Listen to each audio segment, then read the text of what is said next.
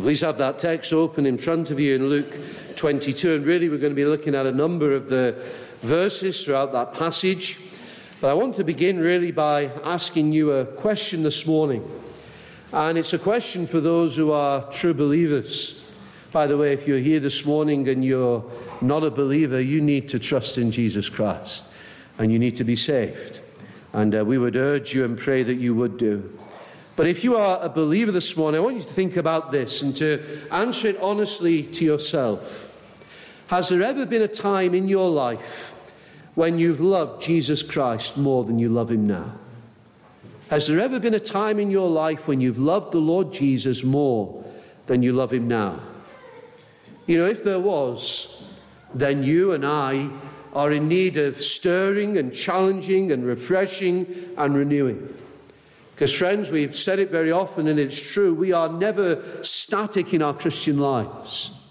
We are either growing closer to the Lord or we are drifting away from him. And when we're not growing in our Lord and Savior, we are sliding in the wrong direction. You know, maybe you're here this morning and you don't love the Lord as much as you did. Maybe you've become cold or indifferent. How many of you have the Lord Jesus Christ in your life as a bright, living reality? Or does he seem somewhat far off, or someone that you think about just only on occasion? Do you delight in him? Do you have that spirit of communion and prayer with him? How many of you, how many, including myself, have allowed sin to gain an increasing hold over your heart and life? Maybe you've drifted away from serving the Lord. Maybe you're prioritizing other things, engaging in things that you know are not a help to you in your walk with Jesus. And maybe you wouldn't have contemplated them years ago. Maybe you go about your days with no thought of the Lord, no time for prayer or to be before him or quiet before God. Those things are just not a priority anymore. You know, if you can identify with any of that, then you need that renewing and that reviving. Friend, I would say that gospel churches as a whole need a renewing and an awakening generally. And what we see here with this example of Peter, with Peter's experiences, we see failure and restoration. If you look at verses 31 to 34, we see the Lord Jesus tells Peter what is about to take place. He says, "Simon, Simon, indeed, Satan has asked for you that he may sift you as wheat, but I have prayed for you, that your faith should not fail. When you have returned to me, strengthen your brethren."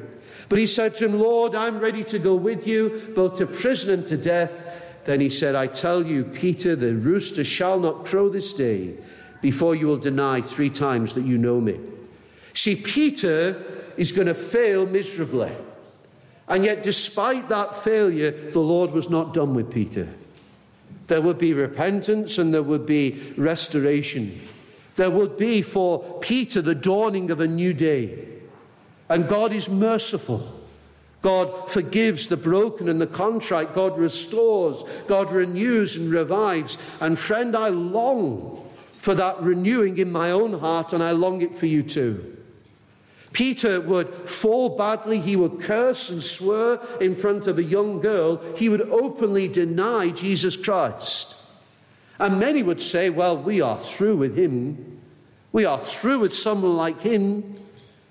And yet Peter did those things, but God was not finished with him. God's purposes of grace were not thwarted, and thank God he is not through with us either. You know, wherever you may be spiritually this morning, no matter how badly you may think you have stumbled, God is not finished with you. Failure does not need to be final. And God is able to take hold of you and to change you and to restore you and to renew the joy of salvation in your heart. But the question is, how did Simon Peter get into this difficulty? How did he descend into this trouble? Now, the Lord Jesus had been telling the disciples that he was going to the cross. And we read in that passage that Peter began to boast and say, "Lord, I will go with you. I'll go with you to prison. I'll go with you to death. I'll be there, Lord." But Jesus says, "No, Peter, Before the rooster crows today, you're going to deny me 3 times. And no doubt Peter thought, well, there's no way, I will never do that. But he did. Why? Well, let me give you some things to consider. I would say this, that Peter was arguing instead of listening. He was arguing instead of listening. You know, Jesus had taught the disciples again and again concerning his coming crucifixion, his death, but Peter would not accept it. He would not believe the word of God even as it fell from the lips of the Lord Jesus Christ. In Matthew 16, we read this, from that time, Jesus began to show to his disciples that he must go to Jerusalem and suffer many things from the elders and chief priests and scribes and be killed and be raised the 3rd day. Then Peter took him aside and began to rebuke him, saying, far be it from you, Lord. This shall not happen to you. But he turned and said to Peter, get behind me, Satan. You are an offense to me. You are not mindful of the things of God, but the things of men. You see, Peter was arguing instead of listening and submitting. Friends, are there times when sometimes you bring the word of God and you want to submit it to your own understanding rather than you submitting to the word? Rather than believing what is there before you, you put your own interpretation upon things so that it fits better with what you wanted to say. Your own spin, twisting to fit what you wanted to say rather than what the word actually says. You see, Peter was arguing instead of listening. Also, Peter was boasting instead of depending. You know, he says, doesn't he, Lord, I'll go with you. I'm ready to go to prison. I'm going to go to death. And Jesus says, no. Peter was naturally bold. He was confident. He was on the front foot. He was courageous. In Matthew 14, Peter had been the one to get out of the boat to walk on water. In John 18, Peter drew a sword and struck a man called Malchus. We'll come back to that.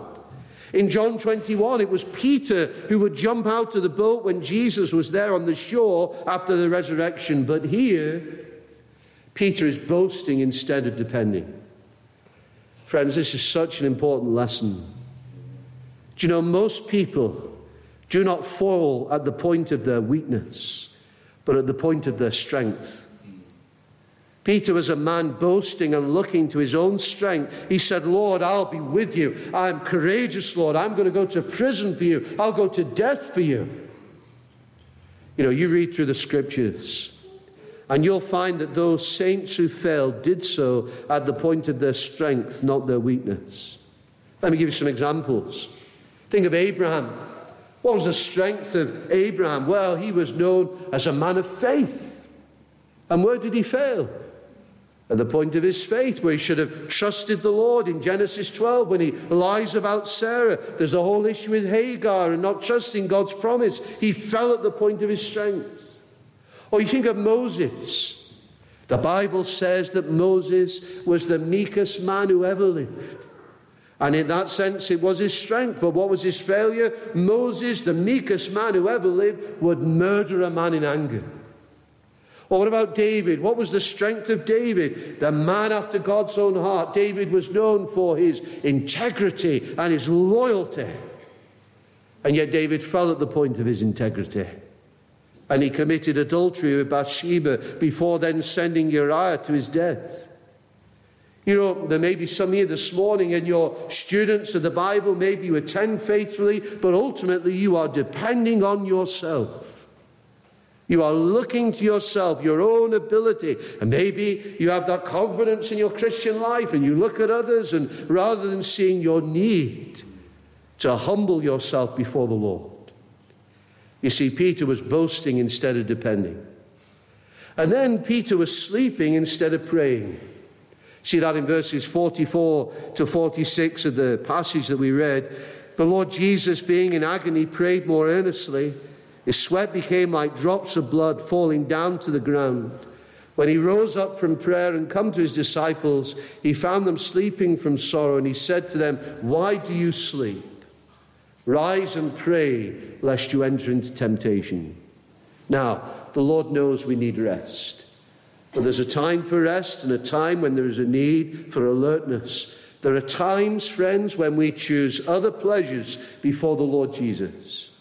Times when we choose ease in this life rather than devotion to him. And here is Peter asleep whilst Jesus is praying earnestly. Let me ask you this morning, are you asleep? Are you asleep spiritually? Do the things that grieve the Lord Jesus grieve your heart? Or are you indifferent?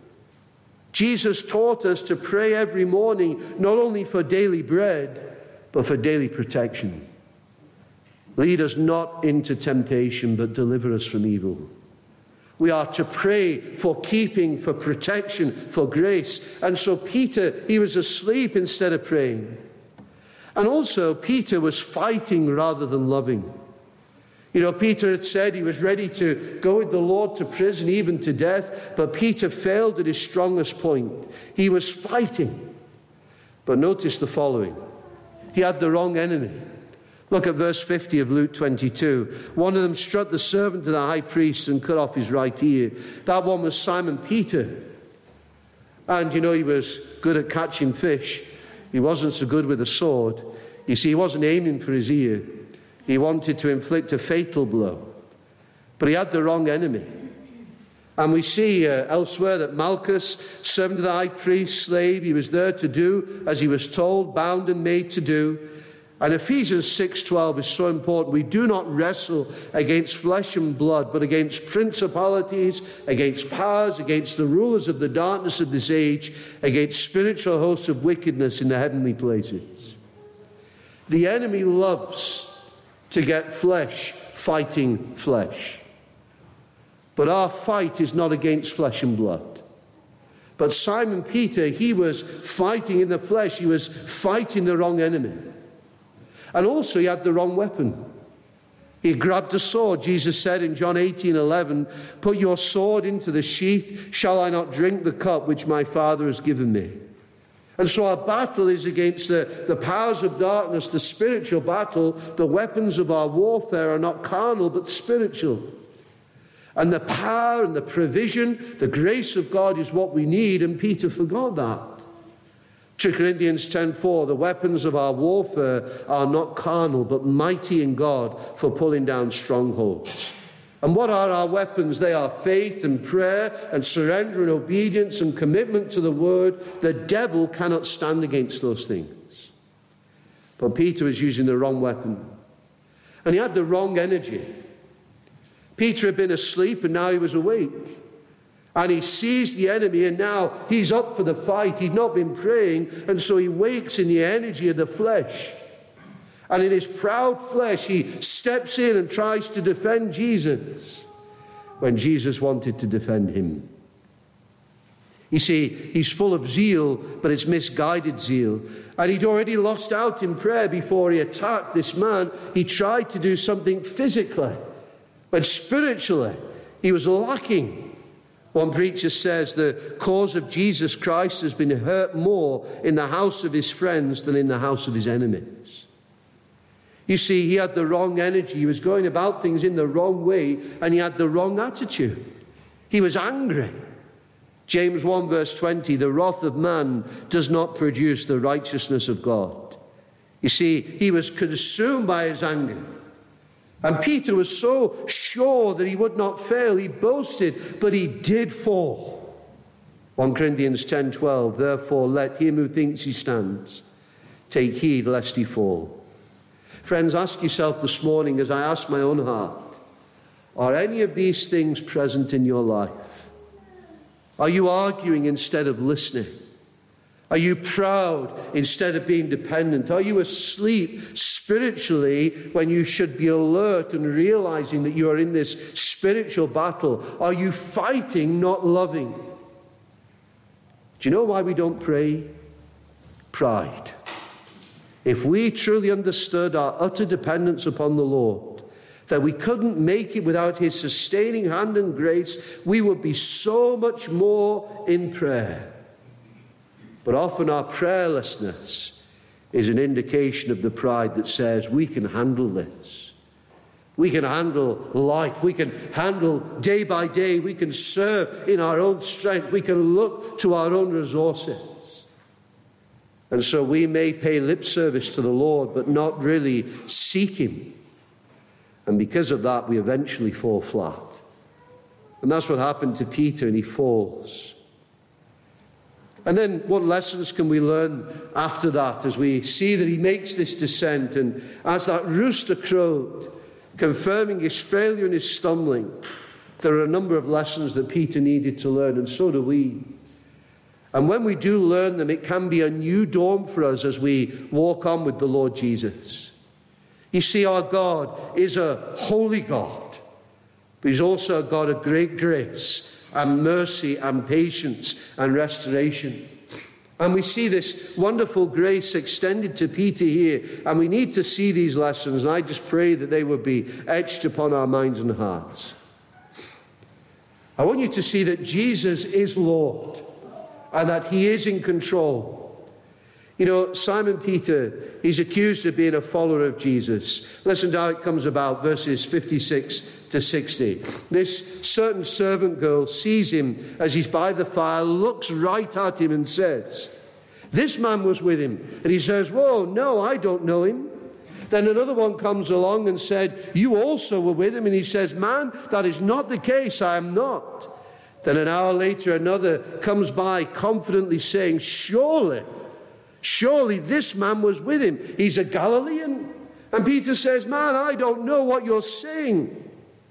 Then immediately, whilst he was still speaking, the rooster crowed 3 times. And as he was still speaking, that third and final time, the rooster begins to crow. Do you know, dear friends, that is a miracle. It is a miracle.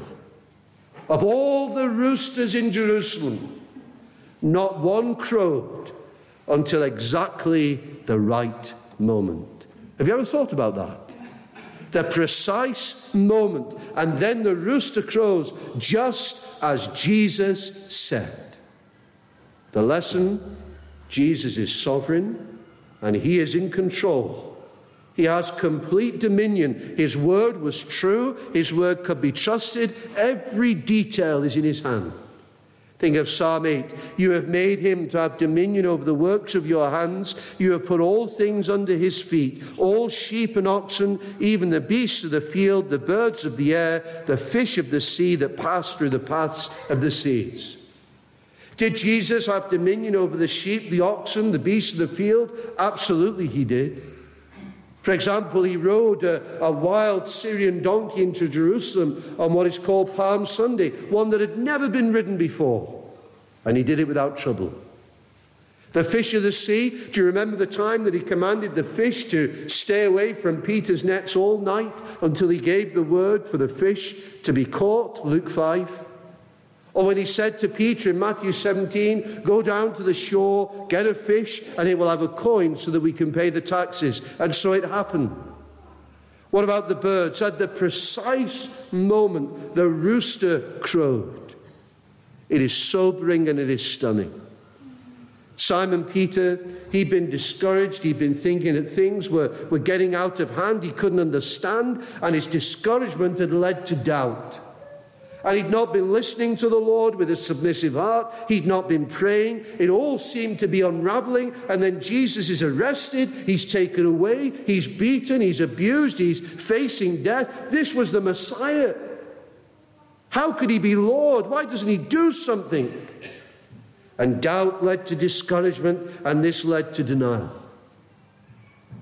Do you know, some of you today have been through times of serious doubts. Maybe you're in the middle of a time like that right now. Maybe you've prayed when someone was ill and nothing happened. Maybe you prayed for a partner and you're still without one.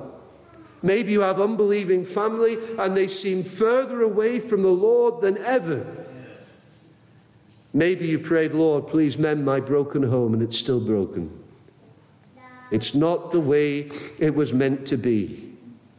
And that doubt begins to lead to discouragement, which then leads to further problems. And Peter and you need to understand that although he couldn't understand why things were happening as they were that day, why Jesus was being abused and mistreated, as the rooster crowed, it demonstrated the Lord was in control. Now, I want to tell you something. I don't need to know what has happened in your life or how much sorrow you've faced, how many seemingly unanswered prayers you may have. God is still in control. And whether you recognize it or not, he is. And we need to believe it. And Simon Peter lost sight of that. And that was one of the reasons that he denied the Lord. Jesus is in control. And even though things might not make sense to you right now, it doesn't mean that they don't make sense.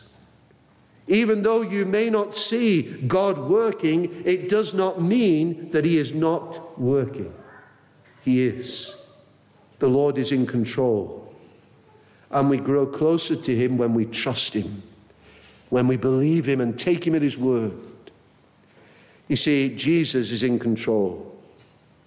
And also, I want you to see too this lesson that Jesus is a sympathetic Savior and he's full of compassion. You know, Satan was intending to sift Peter like wheat. And in that trial, Jesus would never stop loving Peter. You know those words of verse 61, the Lord turned and looked at Peter. Then Peter remembered the word of the Lord, how he had said to him, before the rooster crows, you will deny me 3 times. You know, here is the Lord Jesus. He's in unspeakable agony on the way to the cross.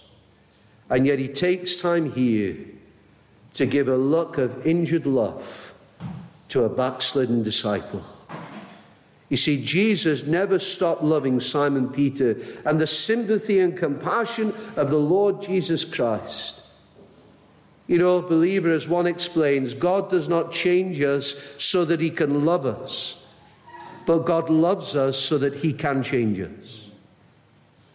And maybe, believer, you have drifted far away. You would be ashamed if people knew your heart and the things that you have done. Maybe you wonder why you're even here this morning, but he has purpose for you to be here. And he loves you. And he loves you too much to let you stay in the way you are. You see, Jesus is a sympathetic Savior and he's full of compassion. And also Jesus is steadfastly committed to his people. Verse 61, the Lord turned and looked at Peter. Then Peter remembered the word of the Lord, how he had said to him, before the rooster crows, you will deny me 3 times. He remembered the word of the Lord. And what was that word? Back up earlier in the passage, verses 31 to 32. Satan has asked for you that he may sift you as wheat, but I have prayed for you that your faith should not fail. And when you have returned to me, strengthen your brethren. You see, the Lord Jesus have made a steadfast commitment to Simon Peter. And it's the same for all his people. You know, he will see them through. He will never leave them. He will never let them go. Now, the amount of discipline that you face along the way is up to you, but you belong to him. He has bought you with his own blood. He will not let you go. And Satan asks for Peter to ruin him, to destroy his faith. But Satan cannot hurt us any more than God permits. Satan is always on a leash. And it's interesting that Peter means rock, but Simon means unstable. And that's the name Jesus uses here. Satan wants to cause the faith of the rock to turn to sand. Satan wants to shake you, to throw you around, so that you become so bruised and battered that you let go of your faith. Why do you sift wheat? You do it to get the impurities out, the sticks and the stones and all the rest. Why does Satan want to do it? Satan wants to get those sticks and stones, those sins in our lives, so that he can accuse us and make us doubt and dread. Why does Jesus allow it? So he can cleanse us. He wants those sticks and those stones out of our lives because he wants us to be pure. Satan comes to sift us, to accuse and ruin us, but God permits the sifting that he might cleanse us and make us like his Son. And when you go through troubles, you need to understand the difference between satanic accusation and Holy Spirit conviction. Satan wants to find the sin in your life, the sticks and stones, to point them out, to accuse you, to beat you with them. And what is the result of accusation? Accusation is despondency and fear and concern and moroseness. What is the result of conviction? It is repentance and cleansing and renewing and looking again to the Lord Jesus. Don't let the devil condemn you when the Lord Jesus wants to cleanse you by convicting you. And Jesus prayed for Simon Peter. He was not finished with Simon Peter. He said, Satan has desired you, but I have prayed for you. That's a wonderful thing. And it's true for you this morning if you're a believer. Jesus prays for your faith. God is always stronger than Satan. By faith in him, we can avoid Satan's destruction and gain a crown of life. But God's word of consolation and hope goes even further. We need for our daily struggles some encouragement that in the times of suffering and weakness, that we won't just abandon the faith. We need some reassurance that the ups and downs of our faith will not end someday in just a permanent down, that will just fall utterly. Well, Jesus gives us that encouragement, and he says, I have prayed for you that your faith should not fail. It is so encouraging to know that God is infinitely stronger than Satan, and that if we trust him, not only will he give us life, but he sustains us and he keeps us. It is doubly encouraging that Jesus Christ and God the Father, the Holy Spirit, they don't stand back and watch to see if you're going to make it. In fact, I am sure that if the Holy Trinity were not busy every moment, day and night, strengthening my faith, sustaining me, I would be done in a minute. And Jesus prays to his Father for Simon. He asks God to do what needs to be done to preserve Simon Peter from destruction. And friend, even this morning, he knows what you need to be sustained at this very moment. Because he knows you and he loves you. And there is a Savior today in the glory praying for you. And he wants you to be close to him and to know more of him. And the Bible says that he ever lives to make intercession for us. And if, like Simon Peter, you failed, maybe not as dramatically, but you know that you failed, you need to know that God is a God of fresh beginnings. And when that rooster crowed, it would be the beginning of a new restoration for Simon Peter. He was convicted, he would repent, the Lord would deal with him. And today can be the same for you. And I trust that you will, no matter all of the heartaches and the tears, know that the Lord is still in control. No matter how you failed, know that he is still a Savior full of compassion. To know that no matter your disobedience, he will not leave you, he will deal with you. His commitment is to you to bring you through. And he calls the wanderer back. And he will see you through. And friend, if you are here this morning and you don't know this Savior, who is in control, who is full of compassion, who is committed to save sinners, the wonderful news is this: you can know him. The Lord Jesus Christ is able to save even you. If you turn from your sin and rebellion, call on his name and trust him, trust his death upon the cross and his glorious resurrection. If you come to the Lord Jesus Christ and believe in him and trust in him and rest in him and turn from your sin can be forgiven. And through his saving work on the cross, you can be washed and cleansed and pardoned and at peace with God. And you will be given a new nature, new power to pursue God and know God and walk with God and to battle against all the ongoing snares of sin and the enemy and have an everlasting hope set on a path to glory. It's a wonderful gospel, because not only does Jesus save, but he keeps. And so, dear friend, this morning, if you are on that descent like Simon Peter, heed the warning.